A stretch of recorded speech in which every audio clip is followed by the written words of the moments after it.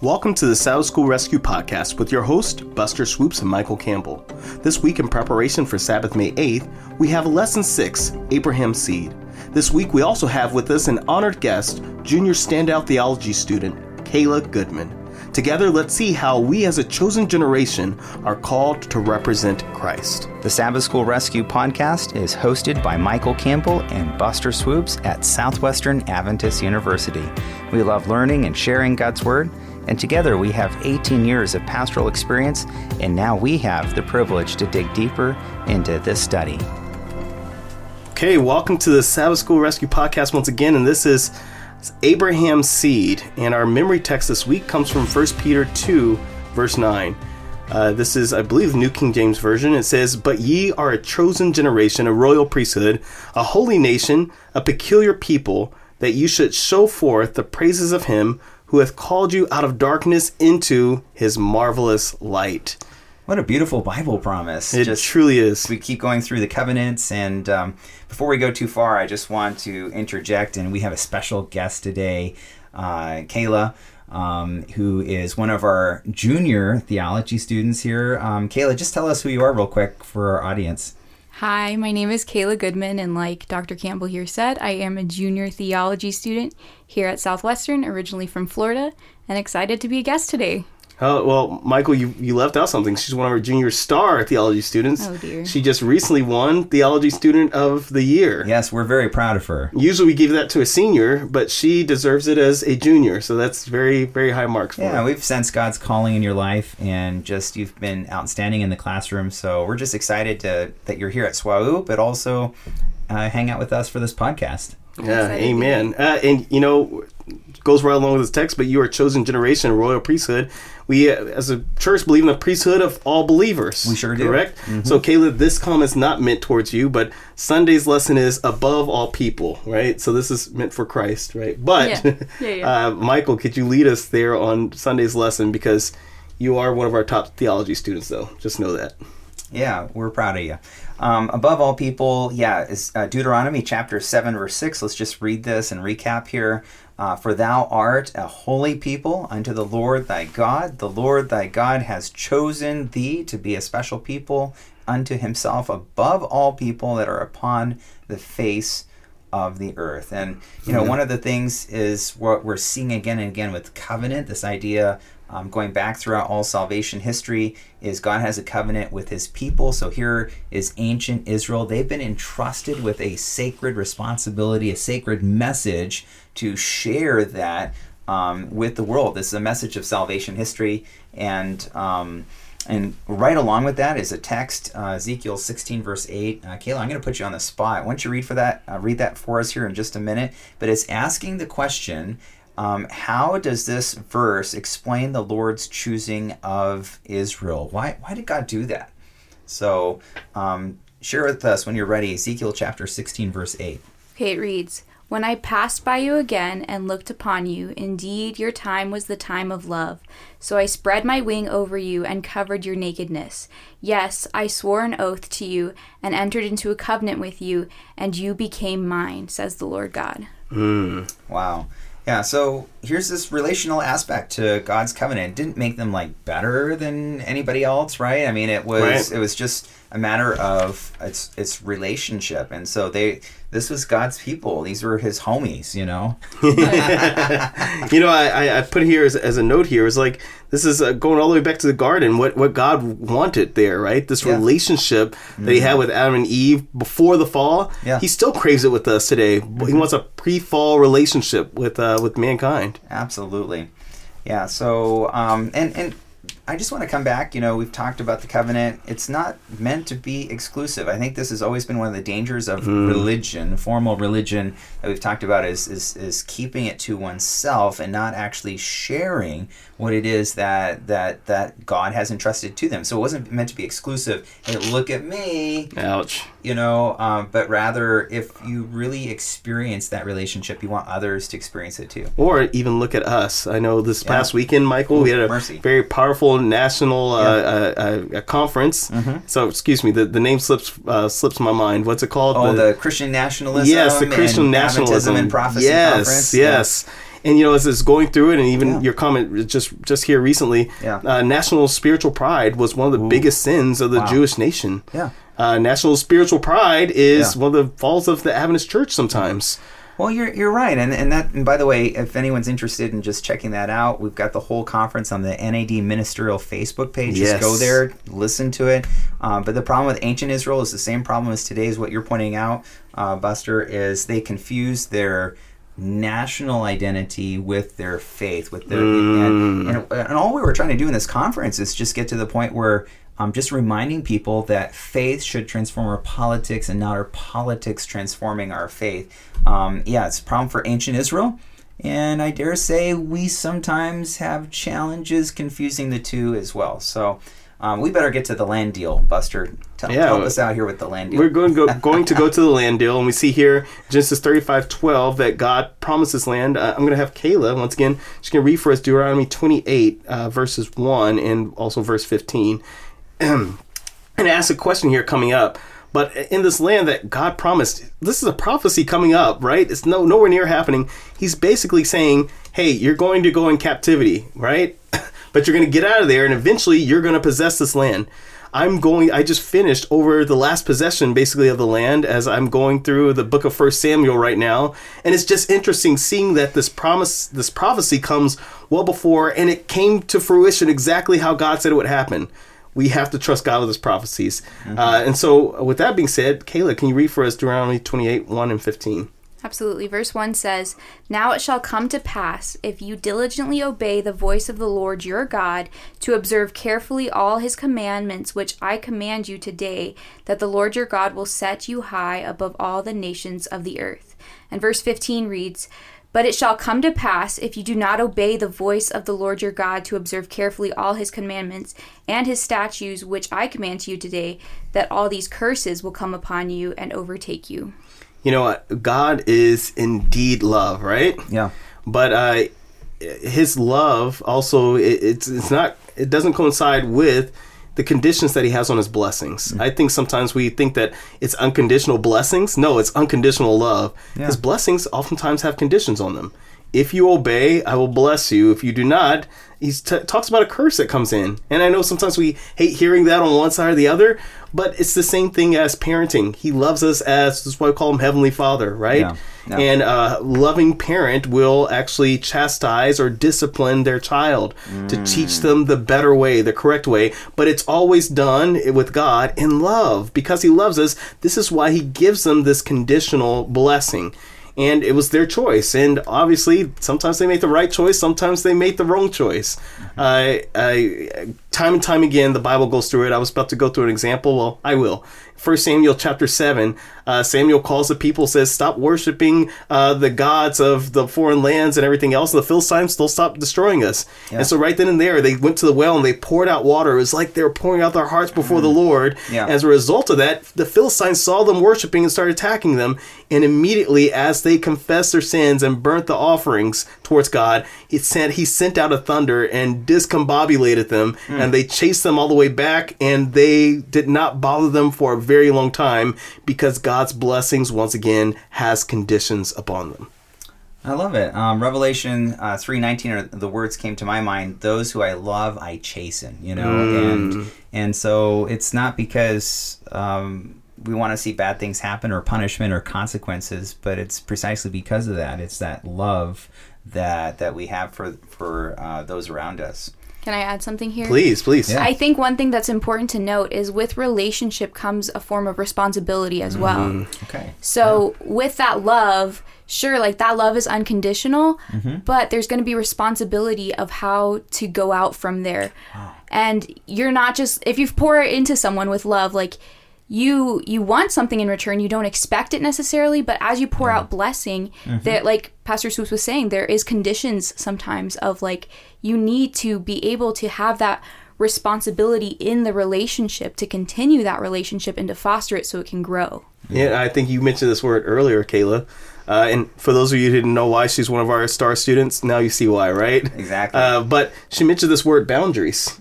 God has boundaries, right? And we need to have boundaries with ourselves. And as a result of our relationship, those boundaries come across. And this is a boundary that God has. Don't worship other gods. Don't do these other things because you belong to me and I want to belong to you, right? That makes sense. Yeah, so I appreciate you bringing that up. So, Michael, with that being said, tell us a little bit about Tuesday's lesson, Israel and the Covenant. Yeah, it's funny you guys both bring this up because it's all about boundaries here. First of all, you have Jeremiah 11, verse 8. It says, yet they obeyed not, nor inclined their ear. So you have Israel later on, and they're just not paying attention. They're not listening to God's boundaries, and there's some consequences. Yeah, there are. And it's kind of tragic, right? I mean, they go off into exile and everything else. And the other passage that's kind of mentioned here is Genesis chapter 6, verse 5. Talks about the pre-flood, basically all this wickedness. I mean, I don't have to read that whole passage, but I'm sure, you get the idea that, and God has to destroy the earth. There's the flood, right? And so all of this takes place.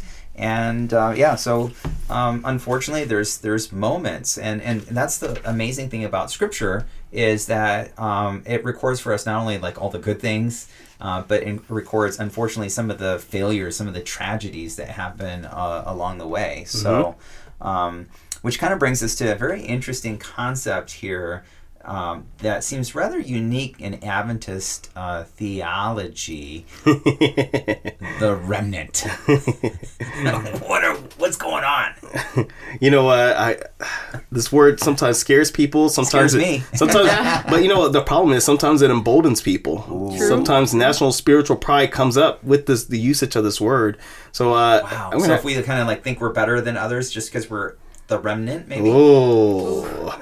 All right, so we're going to talk about this because I think it's very important. So I'm going to have all three of us read if that's okay. So Kayla, if you read Isaiah 4, verse 3. Michael, if you read for us Micah 4, verse 6 and 7. And then I'm going to go ahead and read Zephaniah 3, 12 to 13. All right, Isaiah 4 verse 3 says, "And it shall come to pass that he who is left in Zion and remains in Jerusalem will be called holy, everyone who is recorded among the living in Jerusalem." All right. So everyone who is left, right? Okay. So we see the remnants, right? Okay, go ahead, Michael. Same thing going on in Micah 4, 6, and 7. "In that day, declares the Lord, I will assemble the lame and gather the outcasts, even those whom I have afflicted. And I will make the lame a remnant and the outcasts a strong nation. And the Lord will reign over them in Mount Zion from now on and forever." Okay. And then continue with the same thing. This is a contemporary English version. "But I, the Lord, won't destroy any of your people who are truly humble and turn to me for safety. The people of Israel who survive will live right and refuse to tell lies. They will eat and rest for nothing to fear." Right? Yeah. So you know what I love about this, though? Yeah. Is putting this remnant in the future. Yeah. So it's saying I'm speaking about a people, but just because I'm speaking about a people doesn't mean you're a part of that. Yeah. Right? And so part of the spiritual pride that we have sometimes is we call the Adventist Church a remnant church. And Michael, before you throw anything at me, say it's heresy. Don't do that. What makes the Adventist Church so special is that we have a remnant message, but we do not yet know who the remnant people are. Yeah. But what makes us important is our purpose, our calling, not who we are. Because I'm Seventh-day Adventist, it does not make me special. Yeah. The message that God has given us, which is the three angels' message coupled with the Great Commission, right? Yeah. These two messages together, the remnant message is being propelled, is being pushed forth, but there's no pride in it. The pride and the glory all goes to Jesus Christ. It goes to God. To God be the glory, great things he has done. So in other words, before you start thinking you're special and thinking that Jesus Christ died to save the Adventist Church, he died to save his lambs, the ones who follow him wherever he goes. Wow. Which, I'm sorry, are part of different denominations. Yeah. Now, Martin Luther, he was Adventist though, right? Well, he was looking for Christ to coming. Okay, right. Okay. Zwingli, I can go through the reformers, but these were non-Sabbath keepers. Yeah. That's also true. Yeah. Yet, God used them powerfully. And the reason why I say this, I'm pushing the minds of the readers or the listeners this morning, saying, allow God to work out your own salvation with fear and trembling and stop pushing your own agendas and ideas upon people and recognize the message and purpose God has called you with. Yeah. and the relationship you have with him, this is what he's called you to, not being emboldened, sitting in a pew, thinking that you're more special than someone else because you belong to a certain denomination. Well, it's interesting. I was just chatting with somebody that they believe that they were part of that last generation. I said, well, we don't really know yet. I mean, and that should give us pause for a little sense of humility. I hope to be part of the last generation. I do too. But God calls us to be faithful. Yes. I think, Kayla, you're about to say something. I was going to say, actually, something that Swoops talked about either last week or the week before in class, about how he will never call himself an expert in preaching, because once he calls himself an expert, he feels like he doesn't have to learn more or grow more. And I think that's one important thing to think about the remnant message is, if we as Adventists call ourselves the remnant church, we're going to feel as though, oh, we got it all. We don't need to learn more. We don't need to grow more. But taking it as, we want to be part of that last generation. We want to be part of those people, but we have the remnant message. So it's the message that's transforming us. It's not us who are transforming. You know, it's like we're being transformed by the message, but it's not due to us as the people. And so I think that's really important to note and just highlight of, we're not experts in this yet. We need to continually submit to God and continue to learn. And he has the ability to continue to form the remnant message. And we can just pray that we can be along for the journey. You know, I have an elder who last week told me, I shared this message, and he said, you know, I remember being 5 years old and hearing a message. My dad was a pastor. He was sitting on the podium, and his conference president got up before us all at camp meeting and says, how many of us believe that Jesus is coming back in the next 5 years? I believe it's going to happen because we are the remnant church. And he went on this, and this person sat there. He's like, man, Jesus is coming back in 5 years. I'll only be 10. And he says his 10th birthday came, and he said he was so disappointed when he turned 11. Because he thought for sure, like this, he's like, the camp meeting was on fire. We're going to usher in the soon coming. Michael, you and I know some very sad stories of some pastors who have opted out of Social Security and thought because Jesus was going to come back in their lifetime, they didn't have to save up for retirement. And they don't have any retirement left over because they thought for sure that they were the last generation. Listen, I believe Jesus is coming back. I believe it's coming back soon, but I know that soon to me and God can mean two very different things. And so my calling is to do what he has called me to do for as long as I have breath in my lungs, right? And when he comes back, I'll leave that up to him. I'll continue warning the people and telling us to live each day as if it's our last. But to predict the time he's going to come, even with the signs of times as the way they are, it can get worse. I know sometimes like, can it get worse? Coronavirus, the mark of the beast, everything else. It can get worse. It will get worse. And then it can also get better, right? And I'm speaking not here biblically. I'm speaking here just politically, everything else. But when Jesus comes back, Jesus will come back to the clouds of glory. May we all be ready. You know, it's interesting. This week there's a big conference going on at Friedensau. That's our Adventist University in Germany. So any shout out to my friends at Friedensau that organized the conference. But it was looking a lot at the apocalyptic, the end time events, all these kinds of things. And some of the things we're talking about here in this lesson. But I wasn't able to catch all the presentations because I was teaching, but caught some of them. But it was interesting how there's quite a few people that really get hung up on this last generation theology, and several presentations about that, where people are really focused, and what they're doing is they're trying to make themselves perfect enough so that Christ can come, rather than actually trusting in Christ. And one of the presentations highlighted several Adventist fictional books. I think Project Sunlight, a couple of those that I remember reading as a kid, you know, and what it reminded me is some of those narratives are very fear-based. It's, you know, how can I survive? It's all about me rather than being about Jesus. And there's going to be tribulation. That's what this lesson's talking about. There's consequences and stuff like that. God isn't like that, but there's going to be this remnant at the end of time that are so in love with Jesus that they just fully trust in him. Amen. And he carries them through all those end time events and everything that happens. Our job is only to keep our eyes fixed on Jesus. Amen.